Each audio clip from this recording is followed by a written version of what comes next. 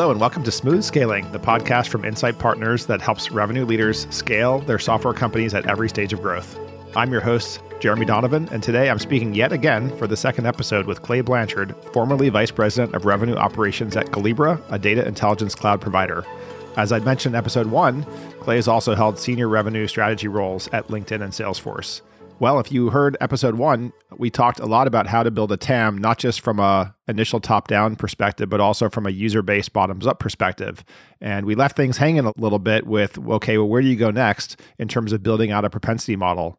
So one of the questions I had as an immediate follow-on to our prior conversation is, okay, you've got this TAM model, and as you'd explained before, $1, let's say, at a savvy tech software company may not be the same as a dollar at a slower moving manufacturing company where you need to educate them. So how do you go about providing reps with accounts in a fair and equal, balanced way? Yeah. So the next layer is what I call propensity.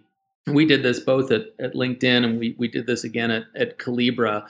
And what we did is we looked for variables that are correlated to win rate. They may vary depending on your business. So I just want to, I'll talk about the ones that we ended up landing on, but this is something where you do need to do a bit of modeling work and try to parse the signal from the noise. Some variables may show up more dramatically than others depending on your business. So for us, 3 of the most critical ones that showed up, number 1 is sector.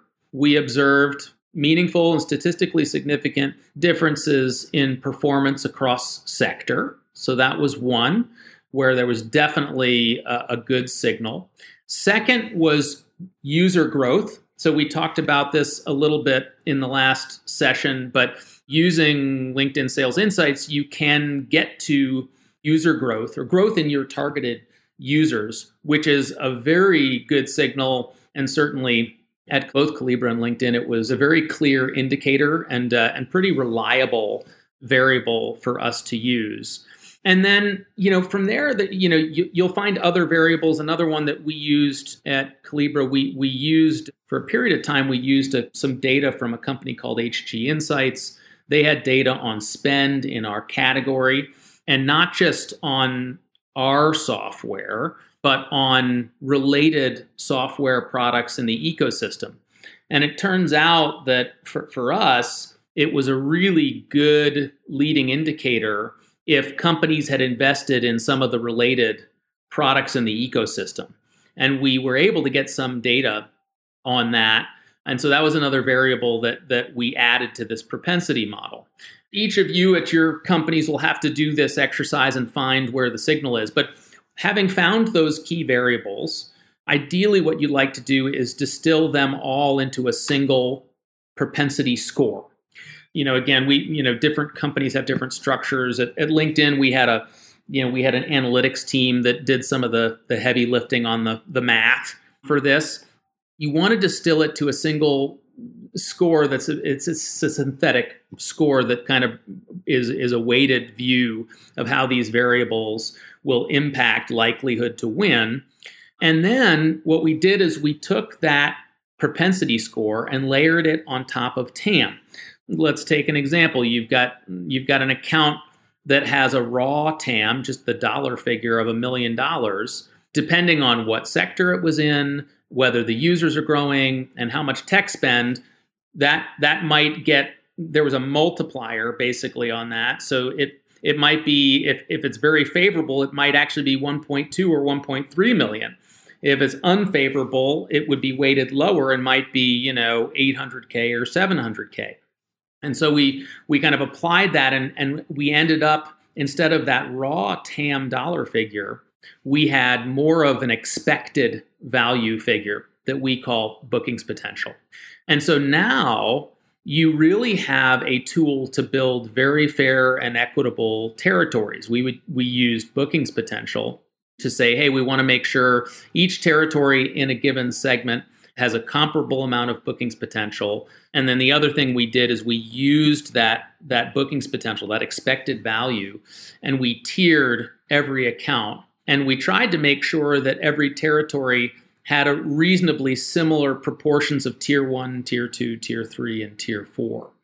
So let me just pause there. That's a pretty big and fairly technical download.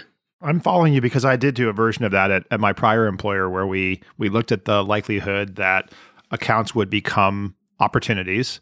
And most of the signals, like the ones you talked about, firmographics, demographics, intent, and so on, were all factored into that probability model. And then once something became an opportunity, there were less variables that determined whether or not we would win. And then yet a third one, which was kind of your TAM piece, which is if you win the deal, then what's the dollar size? I really love your point about then subsequently layering on. And this is so important, that tier 1, 2, 3, 4 mix, because the mistake that one can make if you don't do that is that you dump like 1,000 tier 4 accounts into someone's territory, and that can be a very, very difficult territory versus something that has a pretty good mix of tier 1s and tier 2s. If you look across all the go-to-market resources, you'd ideally like everybody to be able to look at these tiers and use them to be able to divide and conquer. So something along the lines of, as an example, you want your reps to be able to sit down with their BDRs and say, hey, I'm going to go call on tier 1s. So why don't we, have you not touch those? And why don't you hit tier 2 and tier 3? And then, hey, marketing, tier 4 is really going to be a cohort that needs some extra touches from our digital surfaces. We need to educate them. We need to make sure they're hearing our name. So those we would target with some extra marketing air cover to kind of bring them along their journey. So it just gives that framework for more effective use of various resources across the go-to-market. I think the one thing I would call out, Jeremy, so all of what I've shared so far is really oriented mostly towards acquiring new logos. There is, as you become more mature as a company, eventually you'll start to care more, not just about can we win them, but to care about whether or not they are going to be successful using our product. And I call that out because it is a different, if you think about kind of LTV to CAC, we've been talking mostly about the CAC side and not about the LTV side. For most younger companies, you don't have enough data to do a robust calculation of LTV. But as you start to grow and you get enough customers, enough transactions, enough years of usage under your belt, at some point, probably in the 500 plus million revenues, you will want to think about revisiting this whole framework and layering on that LTV aspect. So not only how likely are they to buy in the first place, but how likely are they to buy and stay? And how likely are they to buy and expand? And that will become more important as you grow as a company to figure out which types of customers are we going to prioritize because they've got more long-term value. Is the expansion metric simply the TAM minus or the adjusted TAM, the propensity TAM minus the penetration so far, or is it something even more sophisticated? That is the way I think about the potential. So if you're applying our bookings potential to a customer, if the bookings potential is $1 million and you've already booked $200K, then you've got $800K in remaining bookings potential. So yes, but when I think about LTV, there's two aspects. One is how likely are they to retain and the average length that they stay with you. And then number two, how likely are they to grow? So, kind of like an NDR type of metric.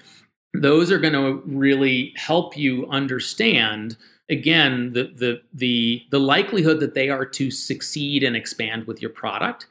And that typically in a first round of segmentation, you don't do, especially at a younger company, you don't do that because you don't have enough data. You need to have years of customer data to see how they perform with your products. Yeah, it makes sense. If you're in year 1 with a company, the likelihood that they're going to make it to year 2 is actually lower than if you were in year 3 with a company trying to make it to year 4, right? Because they've already had a significant foundation of value. They probably have done some custom integration work. There's a lot more stickiness at that point. So all of these factors can affect your future account potential. For sure. And I think, yes, if you have a data science team, there's some incredible things that you can learn, and not all of them are intuitive. For example, there are, depending on your product set, there are often inflection points in a customer's journey with your product where they buy some early and then they flatline, and then they're ticking up very, very slowly until they reach some critical mass, at which point they re-accelerate. And again, depending on your product set, that may not be intuitive. Where is that next inflection point? Where's that critical mass point? It becomes really powerful and really interesting if you can figure out where that sits. And you can say, hey, once they pass 20%, penetration, they tend to really accelerate because they're getting so much more. Now they're getting so much more value out of your product. And to know where that is, and you can talk to your customers about it and say, hey, our best customers, this is when they saw the value take off. As you reflect, I guess, on building all of this, you hit at in our prior episode some of the change management aspects and expectation setting with the sales force. Besides working within sales and revenue operations, I'm kind of curious how you manage potential conflict / partnership with the marketing team. I'm always looking for better ways to collaborate cross-functionally as our listeners are as well. So any tips for doing that? Yeah, I mean, it starts with, if you happen to be doing this exercise for the first time, including them as a part of the working team, and taking their input on board. And I think that's one reason why I think this worked quite well at Calibra. We worked really closely with the marketing team, and especially at that early stage in building TAM, we were really depending on our product marketing team to tell us, who are the target titles. And we actually, not only did we come up with the titles, but we actually grouped them into 6 different personas. And so those became a shared common language that, the sales team had and the marketing team had, and they understood it the same way, and they all had their opportunity to input into it. So if you can include them as kind of founding and authors of it, I do think that goes a long way. If you're at a larger company, you may be inheriting a model, and it might not have had that, more collaborative feel in its kind of initial authorship. And so in those cases, it might be worthwhile in doing a refresh. And typically these are refreshed every year, as you know, Jeremy. It's a bigger project once you start to involve other functions, but it might be very worthwhile to say, hey, for next year's fiscal plan, we're going to refresh our TAM model, and we really want to gather everybody's input. Here are the variables we've looked at in the past. Here are some new variables that we have. Maybe we've got a new data source. Maybe we've got more historical data to look at, and we'd really like all of you to be a part of it. Find somebody who can be on the core working team for that TAM refresh. I think it's well worthwhile. If you can get everybody singing off the same page, it does make a big difference. And then also, if you think of top of funnel, you would love for marketing to be taking the same variables into account for top of funnel marketing as you are when you build sales territories. If they're using shared variables, shared metrics, I think the outcome is going to be much more coordinated. Yeah, it's so fundamental. We've been talking to many portfolio companies as well lately about account-based marketing and account-based ABX in general. And so core to that is that there is total alignment on the target account list, right? That is almost 101. If that does not happen, you have marketing off doing sophisticated account-based marketing motions with accounts that the sales team doesn't care about, right? So if they generate an MQL in the process, then that just sits fallow. So I second the motion on that. Just a quick reaction there. I think where you can run into trouble is that what makes an account valuable to a sales rep or a frontline manager? Well, if there's a hot lead, or if there's like a great relationship, or if they've discovered something that suggests, hey, we have a real opportunity today with this company. So this notion of like, we've got something near in, we can smell that, we can sniff the puck, as it were. And Sometimes the variables and the factors that contribute to that kind of sales intuition, if you will, are different and separate from the variables that you have available in your data set. We want to actively surface those and then have a dialogue. Okay, well, tell me a little bit more. What are the signals you have? Tell me more about the information that you have that is not showing up in our data. And if it makes sense, we will adjust. We want to have an opportunity to have that dialogue. And that's likewise where the marketing team also would say, like, well, I'm just looking at the bookings potential. I'm looking at the firmographics and I'm not seeing it. Tell me more about what insight you have that suggests this is going to be a great account next year.